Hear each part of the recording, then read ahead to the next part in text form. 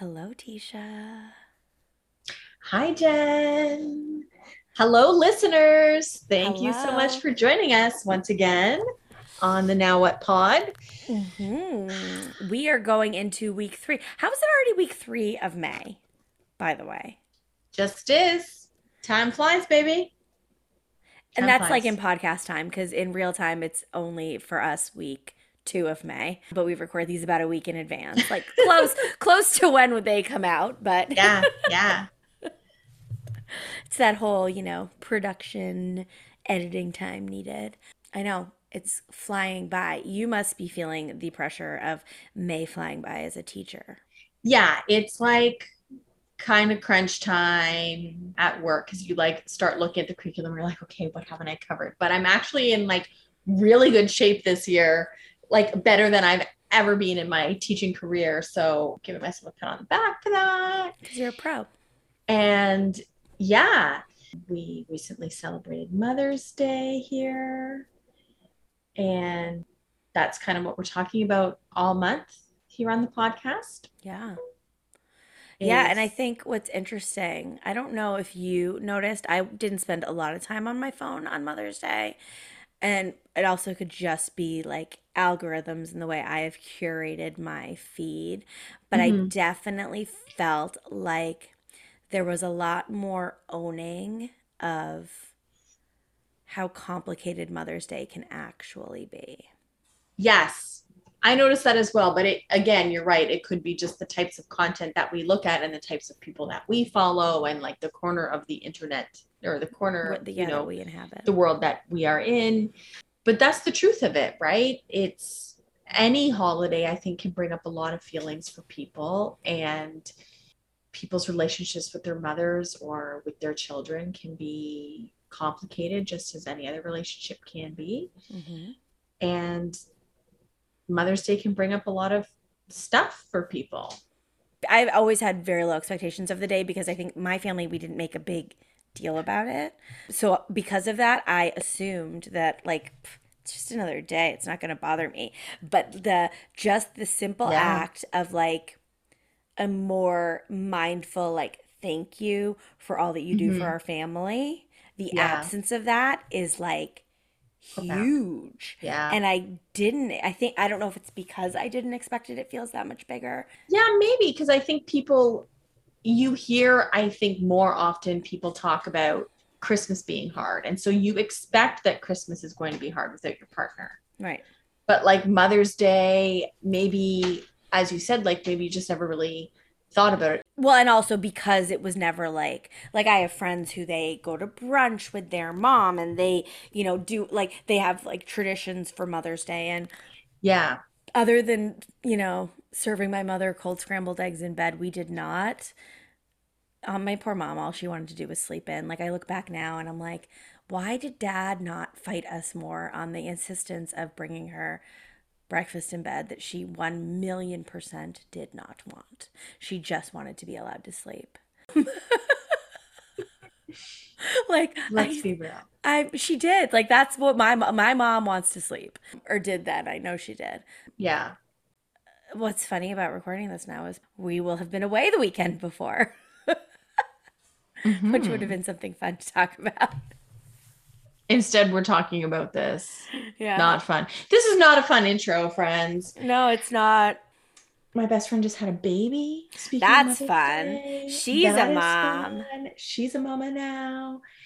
And Today was the first visit from our ice cream truck, which in the Hoffleby household is a big a big freaking deal. deal. Mm-hmm.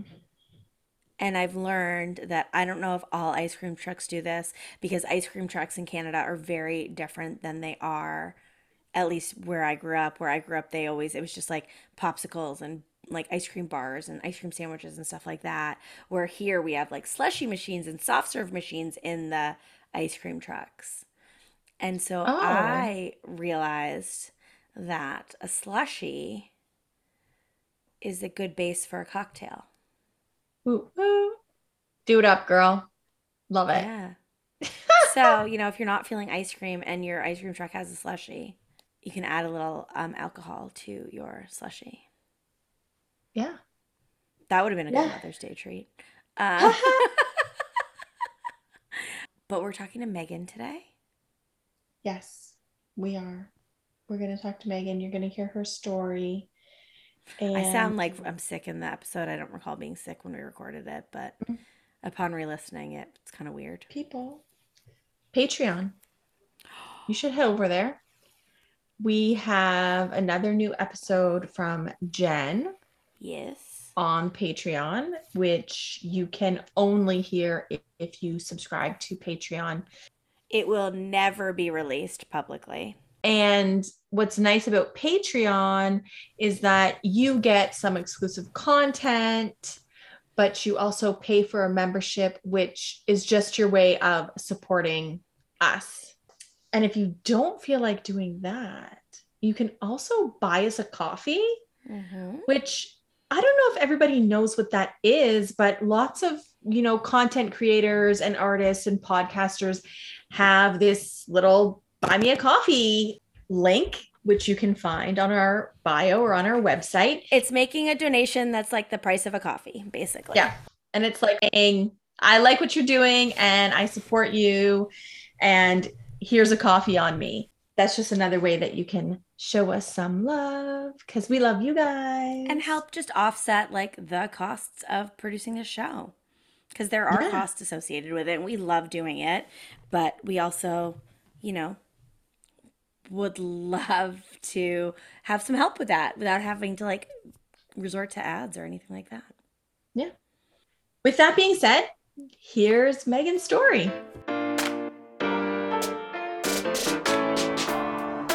Hi, I'm Jen. Welcome back to Now What? I'm Tisha. This week we're going to be joined with Megan. So welcome, Megan. We're so happy to have you here. Yes, welcome. Hi, ladies. Thanks for having me. I'm so excited to be here, even after the mishap that I had of not making it to the last call. So I'm so excited to be here and to talk with you. Yeah. Yeah, we did have one scheduled before, and your life is very busy, right? And that's coming from two pretty busy moms ourselves. Yeah. So yeah, we did have one scheduled, and then now we have rescheduled, and this is such as mom life. So do you want to just tell us a little bit about yourself and where you are in the world, what you're doing? My name is Megan. I am a grief coach and also a bereaved mother.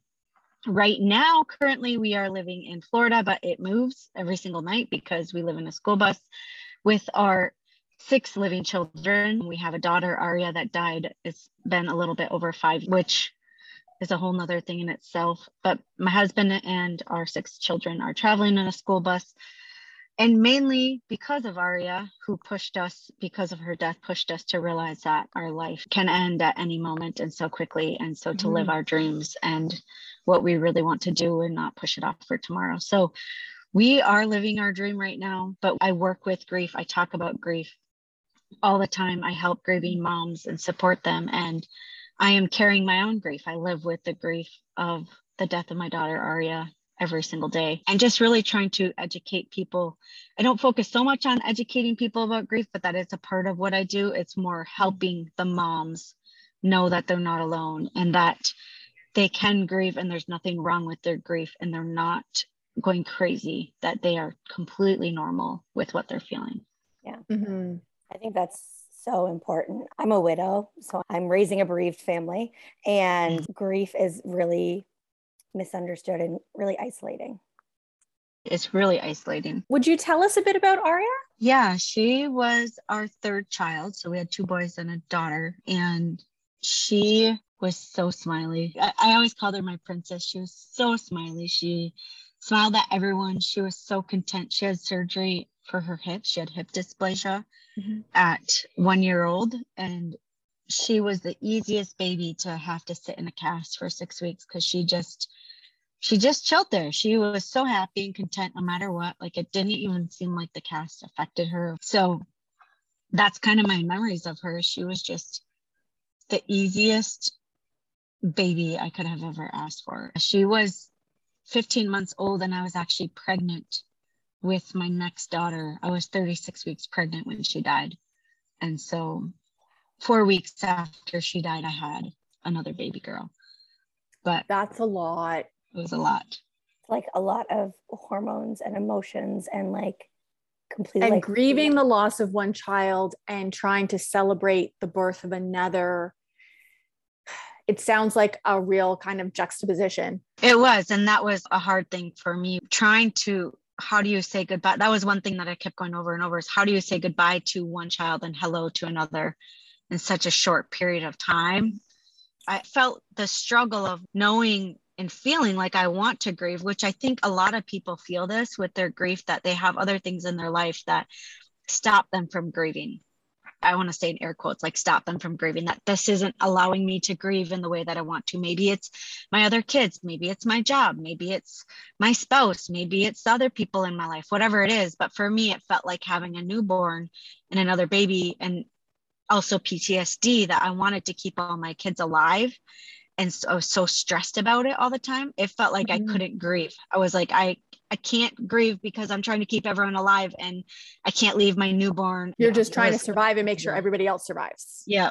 And like with PTSD comes that kind of hypervigilance, right? So then how are you grieving when you're just trying to focus on just staying alive and keeping everyone else alive? Yeah, because in order to grieve, you need to have a safe space and you need to feel safe. You need to feel like you can grieve, because grief is a very deep and raw emotion. And if you're in PTSD, your body's in more of that state of fight or flight and trying to protect yourself. Absolutely. So it's kind of this, like, how do you grieve when you're in this state of stress and not feeling like you have a safe place to grieve? Well, and then also like grieving is almost an involuntary thing anyway. So whether you're actively working through that grief or not, it's sitting in you. Yep, that's very true. So how did you find that safe space? Or did you find it much later? So when Aria died, I felt like, I think of it as like your whole world and your whole life shatters. It's like the foundation of everything you believed that was possible in your life, or everything, other people's children die, not yours. Like that happens to other people. Like that doesn't actually happen to me, right? Everything that felt safe, that felt true, it all shattered and it all was torn open. And it was like, okay, so now my job, because I want to be the mom that, not necessarily the mom that I was before, but I want to be able to raise my other children, because after she died, I absolutely fell apart. I absolutely couldn't even function and take care of my kids by myself. And the one thing that drove me was like, I want to feel okay. I want to take care of my kids in a way that feels like I don't need the help from other people all the time. With my trauma and my PTSD, my husband could not leave me overnight with the kids alone. So if he were to have to go out of work, like go out of town for work, I had to go to my mom and dad's house and bring all my kids there and sleep there so that my mom could check on my kids all night long.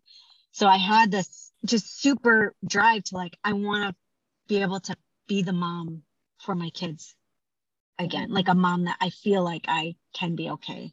And so I went to therapy. I did EMDR for my PTSD, and that absolutely changed my life. When I went in, she's like, so how does it feel? And I was like 120%, like bad. It was so awful. And then by the time I left, it was like 5%, like not hardly anything. It changed my whole experience of my life. And so with that, and in that space and time, when I did the EMDR too, I also grieved and processed, but I had that safe space within my therapist's office. But then I've learned over the years, and this is what I do with the moms I work with now, is like different coping mechanisms, tapping, meditations, journaling, breath work, all of these things that help process emotion. And I've learned so much more about emotions now, and knowing that my grief is here to stay. My grief is going to be here the rest of my life, and I don't need to fight it. It's not something I need to fight. I can let it come and go when it comes, and it's going to be okay. And so I don't know if I really answered your question. I think you did kind of get to it. Like I was wondering how you found that safety and how you were eventually able to grieve, because there certainly were factors that were interfering with that, right? Well, and I don't know if you were ever told that, but I know that in my own personal situation, there's like a lot of my grieving that probably will go unprocessed or unrecognized until my kids are gone, because there's only so much of that you can do around your children.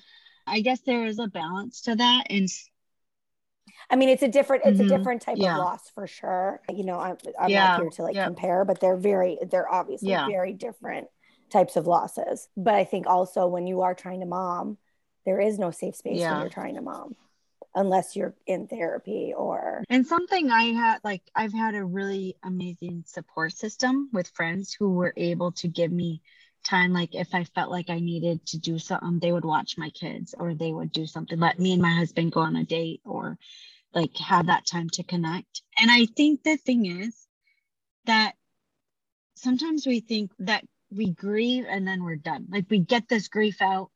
That there's an end point, right? Yeah, we think that there's an end point. That's kind of like what people think. But I think of it as layers and waves. Like it's going to come the rest of your life. And sometimes you might have a grief wave that hits. Like for me, maybe when Aria's age of children are getting married, I might have a big grief wave. You know, I might have a grief wave later on in my life. Like it's not that I'm ever done grieving. I have grieved so much where I feel like when grief comes, I'm not afraid of it. Right. It's okay that it's there. And so that's the difference. And I'm not trying to get through grief and get to the end. I am grieving and I can carry my grief now. I'm not fighting it. That's the difference for me, is that if grief ever comes up, it's fine. That acceptance piece, I think, is so important, right?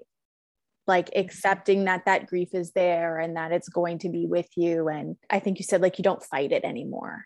Mm-hmm. And I think that's what most people think of acceptance as, like, I'm accepting that they're dead and they're gone. Like I'm okay with it. Yeah, that's not what I meant. No, I know. I heard that you were saying that. Yeah. You weren't meaning this. I'm just, a lot of people think acceptance is that like, Yeah. okay, you have to accept that, like get to a place like that, you're okay. That's one of the stages of grief, right? Is that you accept that. Yeah. And actually acceptance for me is like accepting that this is what happened. Number one, I'm not happy about it. I'm not accepting and okay with it, but this is the reality of what has happened in my life. And also accepting that grief is with you for the rest of your life. Mm-hmm. And like, it's okay that it's there and you don't have to push it down or fight it or pretend that you're not grieving anymore. Yeah. And how old were your other children when Aria died? My other, were they 4 and 2.5? Okay. So very young as well. Something like that is impacting the whole family, right? Like it's also impacting your husband. It's impacting those other children. Yeah. As Tisha was asking about your other children. So you've had 4 children since Aria died. You've added 4 children to your family. That's what I always have to try to think about. Yes, 4 children. It's like, it's so hard when I'm having kids and one has died. I'm like, wait, how many have I had? I've had 4 kids after. Yeah. Yeah. I have to wonder what that is like, because you have these 2 older siblings who remember her because they were kind of old enough to. And then these 4 new siblings and family members who obviously, I can tell just from like the way you speak and carry yourself, like Aria is a sister still, and she's still a part of the family, and as she should be. But what was that like, I guess I should say, as the little ones got older? Yeah. Was it just a natural kind of? I think we've just always kept her as a part of our family. Yeah. With my 2 older kids, for sure, we took them to therapy right away, and they did a lot of play therapy, and I homeschool them. So they have a lot of time to process and feel and play and really just talk about things if they come up. And then we incorporate her into our life, and we talk about her a lot. We talk about her often. And I think the thing with kids that I've learned is that as they grow older, their grief will shift and change, and they might have more questions. They might have different questions as they start to understand kind of what happened or understand the situation, or that their sister died and she's not coming back. And I feel like it's all okay when I know that their grief is going to change, that they will ask different questions. It's just kind of like, oh, okay, this is where we're at now. We're talking about this and this is coming up for you. But we definitely keep her as a part of the family. And like all my kids, especially my daughter who was born right after her, like that's been one of the biggest losses, is that I had 2 boys, 2 girls and 2 boys, and that she was like totally lost her sister. And that is like a hard thing. And she talks about her often, and now she has another sister, but it's still like you never replace that. And yeah, I don't know, we just keep her as part of the family. We talk about her a lot. It's funny that I even asked that question, because we kind of do the same thing too. Like we talk about Warren, like it's just, I don't know. I guess like he's still here, but not, it's not a sad thing. It's just we keep him. And I couldn't tell you how we do it either. So I think it's now in retrospect, I'm like, why did I ask that? Well, just throughout the day, like they'll ask, they'll be like drawing all their siblings, and we'll talk about, they'll draw Aria too. It's always just different ways and I feel like me and my husband do a little bit more extra of trying to make sure that they incorporate her. Like we will mention her. Where it was coming from is that you have these 4 children who did not know her while she was here. And I guess that was the basis of the question. Yeah. But as you were answering, I'm like, yeah, of course, that's what you do. That's what I do. I also think like, I think there are people who would have this happen in their family and would like never speak about it again. Certainly in my mother's generation, for example, I think that would have been the way. And I think there probably are still people who are like that. Like bad things happen and you just don't ever talk about it again. Yeah, I do think there are people that do have that. And the thing that I've been learning with grief is I want to help educate people and know that like it's okay to talk about grief, but also that everybody's going to have their own grief journey. And if somebody decides that that's the way that they want to do their grief journey, like that's up to them.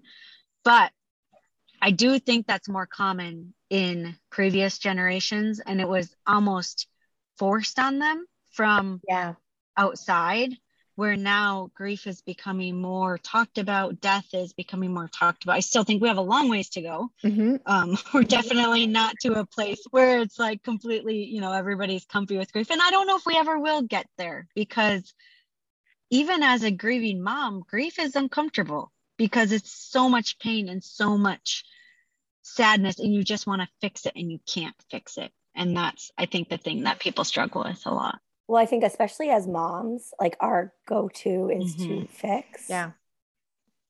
And so even like when you're a bereaved person anyway, and you can't fix it, it doesn't, I feel like that mom thing of wanting to fix and make everybody comfortable doesn't go away. And so they're like these, I've found anyway, in my like 2.5 years, that they're like these competing forces with one another. You connect now all the time with other grieving moms, and you have become a grief coach. You specialize in just helping people who've lost children.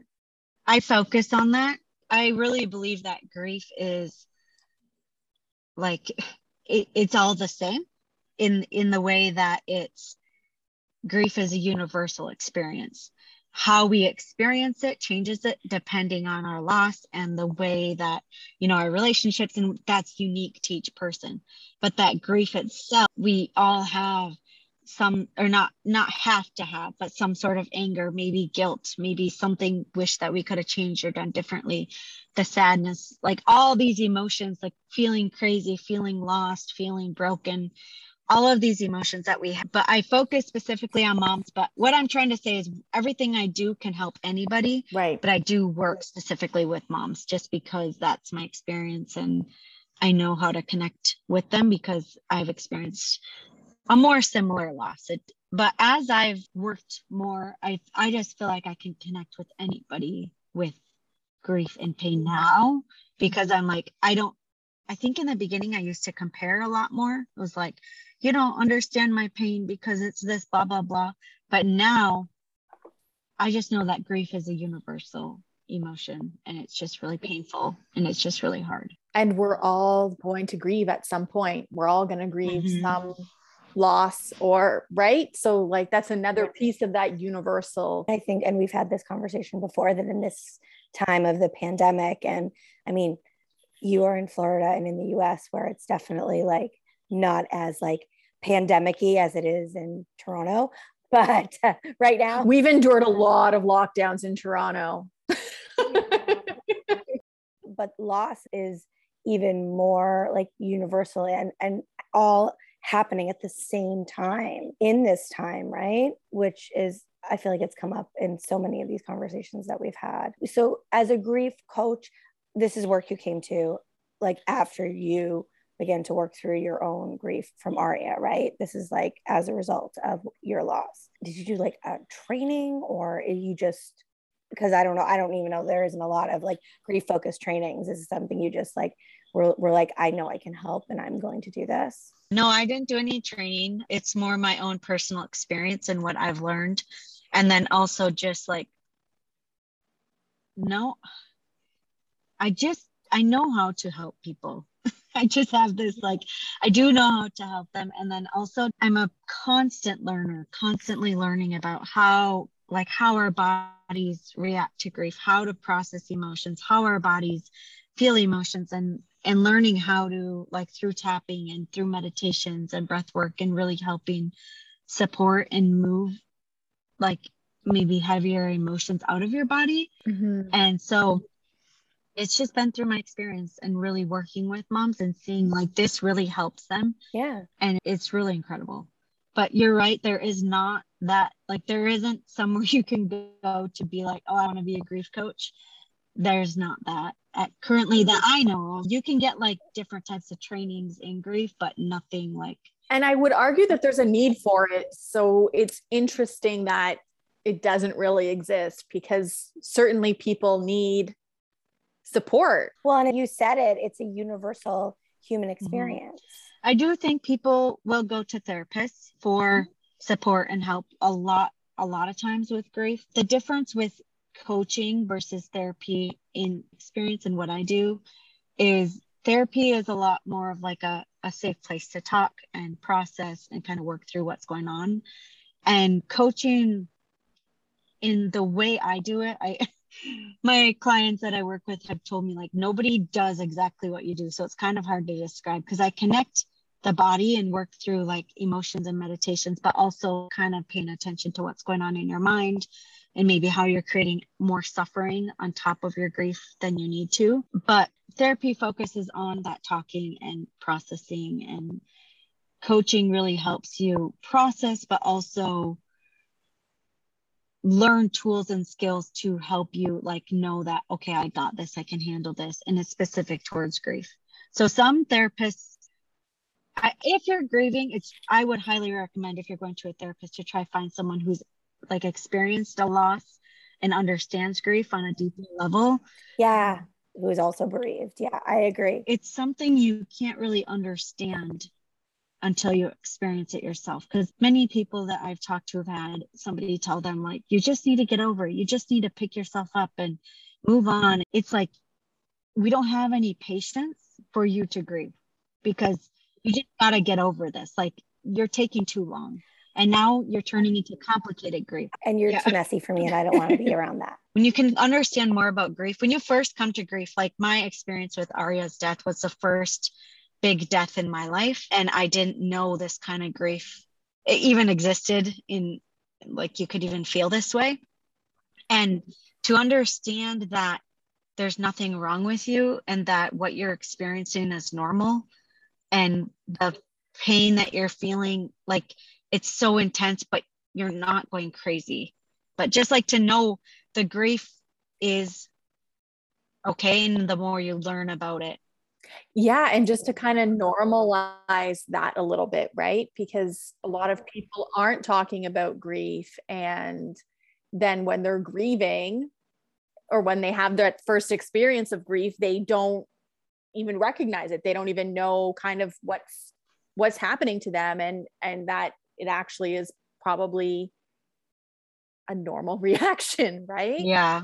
Because we have no framework for it. In your personal experience, did you find that people didn't know how to respond or react around you or to the news of Arya's death?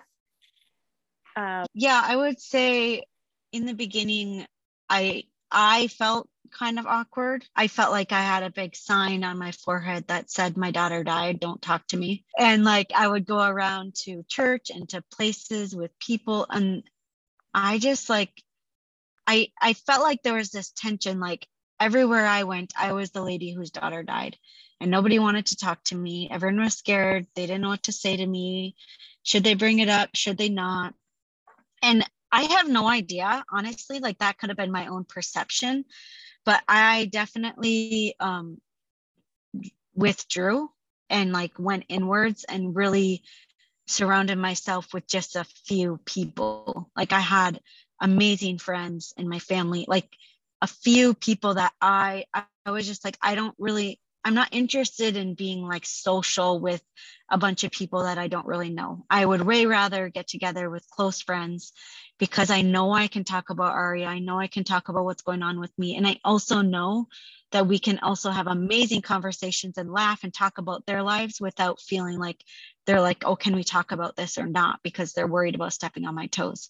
So I kind of separated myself for a little while, and now I'm not there anymore, but I would totally withdrew and found those supportive people, because people don't always act very nice, like when you say. And I think right away when she died, I always had to mention, like if somebody asked how many kids I had, I always had to say like, well, I have two, but my daughter died, or I have three, but one of them died, so I only have two, or I have to mention her.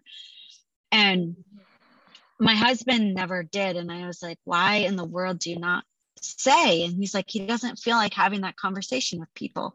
And I couldn't understand it. But as time went on, and sometimes you get good reactions from people, like good as in like, they're kind and they respond in a way that I like and whatever.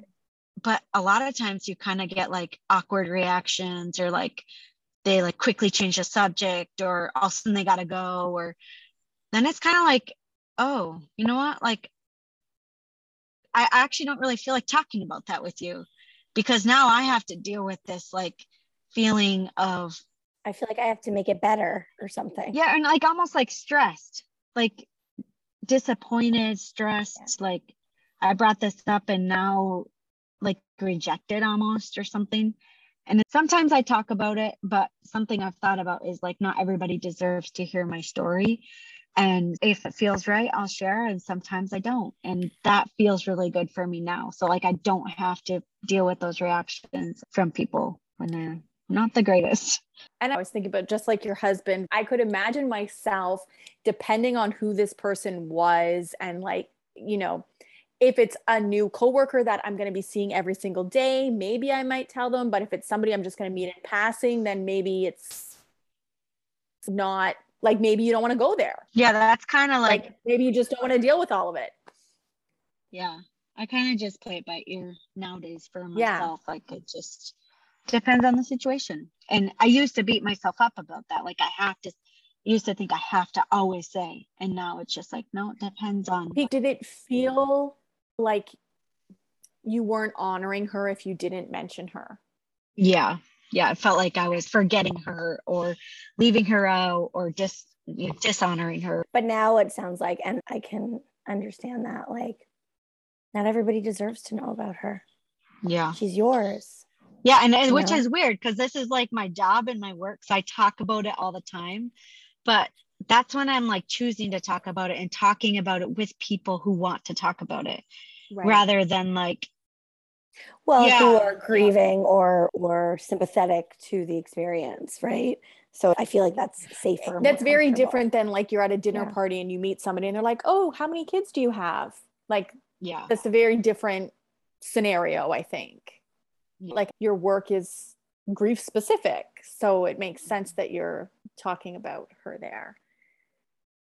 Is there any other piece of your story that you would like to share with our audience? So I work with moms and really help them process the emotions that they're feeling. And like there's top down processing and bottom up processing. Top down is like your thoughts, your brain talking, all that kind of stuff. And bottom up is like your body felt sensations, emotions, maybe like movement in your body, doing yoga type things, really feeling what's going on in your body. And when I help moms realize that grief in itself is painful, no matter what, there's nothing I can do to help them not feel grief, to make it feel better. Like that's just the nature of grief. That's what it is. But we create so much suffering on top of grief. And that's what I call dirty grief. So clean grief is like, that's what grief is. It's clean grief is like, we miss them. Like I miss them. I just wish I could hug them one more time. I really have this deep longing and sadness for them. That is clean grief. That's a beautiful thing, no matter how painful it is. Dirty grief is the suffering through the thoughts that we think of things like, I could have done something to save them. If only I would have done this or that. If I could have, for me, my dirty grief thought was if I would have gone in the room in the night, maybe she wouldn't have died. Thoughts that really create suffering and make you beat yourself up. Maybe it's a lot of like the guilt thoughts that come up. They're the thoughts that cycle over and over and over. And you don't ever get out of this loop. You're in this cycle of guilt or a cycle of, it could even be like anger. It's creating a lot of suffering, which I'm not saying anger or guilt or any of these are bad. It's just that becoming aware of your clean grief and dirty grief really helps you be like, okay, I'm in dirty grief. I'm creating a lot of extra suffering for myself. And it's a lot of processing and work to be able to get out of dirty grief to clean grief. But the thing with dirty grief is that we create that ourselves on top of it. So knowing that we are creating this extra pain helps to be able, okay, how can I get through this? How can I support myself to get just to clean grief? Because clean grief will have the rest of our lives, always. It's just going to be there. But that dirty grief is really unnecessary and optional. And if we can have tools to help us process and work through it, we can begin to let go of the dirty grief. Does that make sense? Or is there? Yeah, it does. And so that's part of the work that you're doing, obviously, right? Yeah, especially with guilt, because guilt is an emotion that I think a lot of grievers in general feel, and especially moms with child loss feel. I feel like with child loss, especially, there's just so much. Yeah. Because you're the parent and you feel like you should have or could have Yeah, done it's a differently. major emotion that many moms deal with. And a lot of people will tell them like, it wasn't your fault. There was nothing you could do. Just let it go. And I'm like, okay, saying that, does that make them not feel guilty anymore? Are they like, okay, I'll just let it go. I'm all good.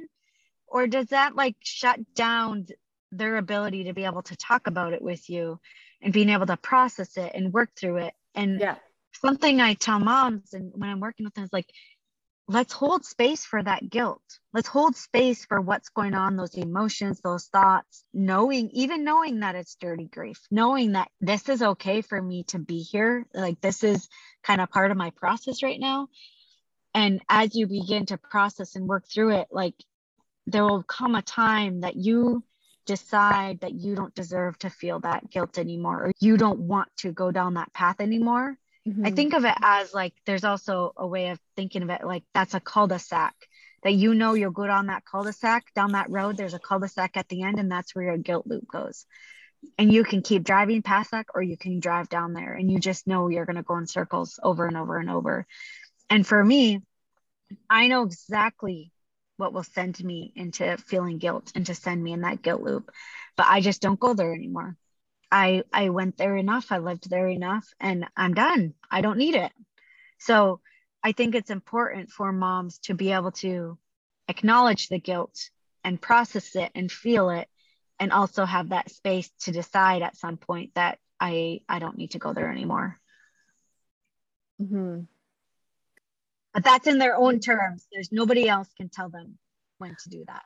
Was there a moment for you where you kind of came to that realization for yourself? Or do you think it happened slowly over time? Like you said, that you know exactly what takes you there, and you had that thought that you kind of ran through all the time, that if you had gone there in the middle of the night and checked on her, that she would still be here. Like, when did you kind of come to that realization that you were adding to your own stuff? I do think it kind of came over time in some ways, just because of the processing and feeling. And really, I made an effort to really sit with my emotions and let myself feel and process. Because one of my biggest fears was getting stuck in grief. I was like, I don't want to be stuck here. So I really was letting myself feel grief. But I also had a moment with my therapist that I don't know if it was specific to guilt, or if it was with another thing, that he just said, I feel like you're like at a stop sign.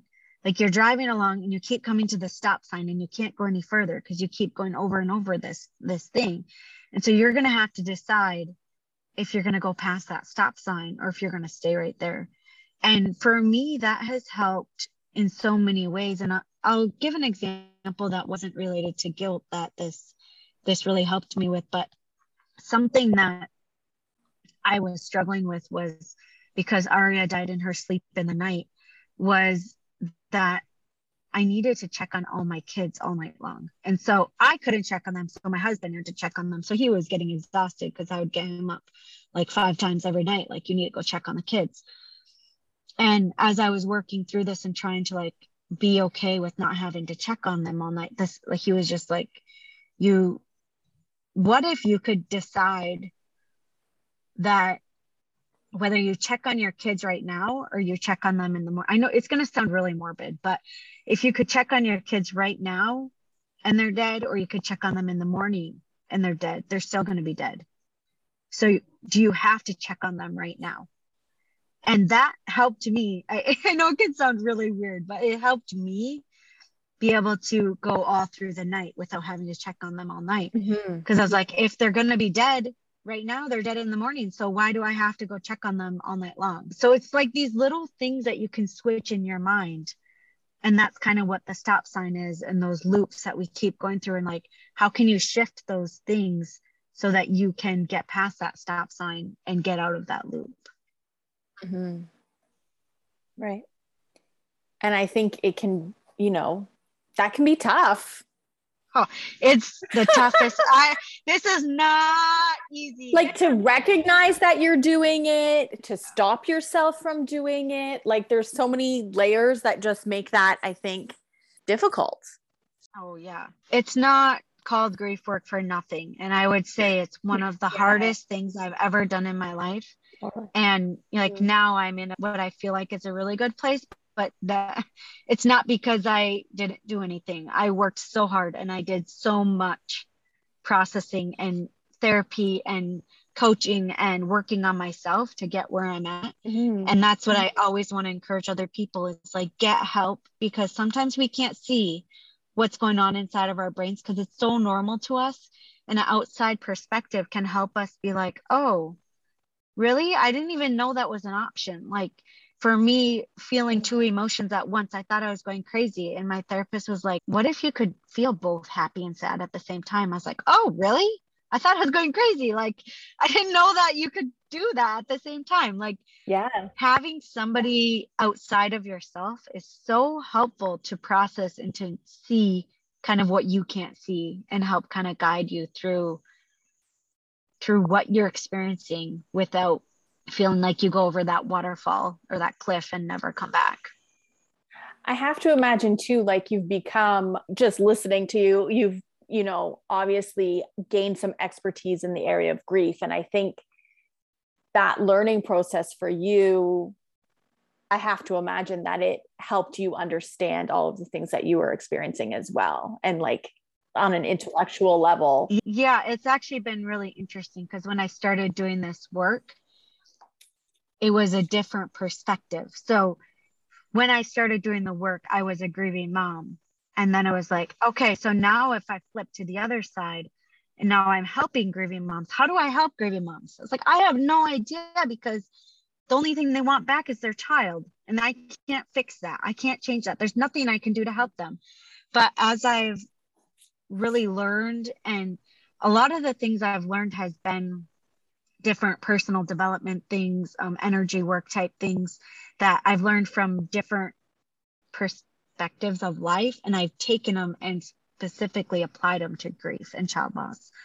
And it's kind of amazing and interesting as I learn things. I'm always like, okay, how can this apply to grief? How can this help grieving moms? How can this support them on their journey with a little bit different perspective?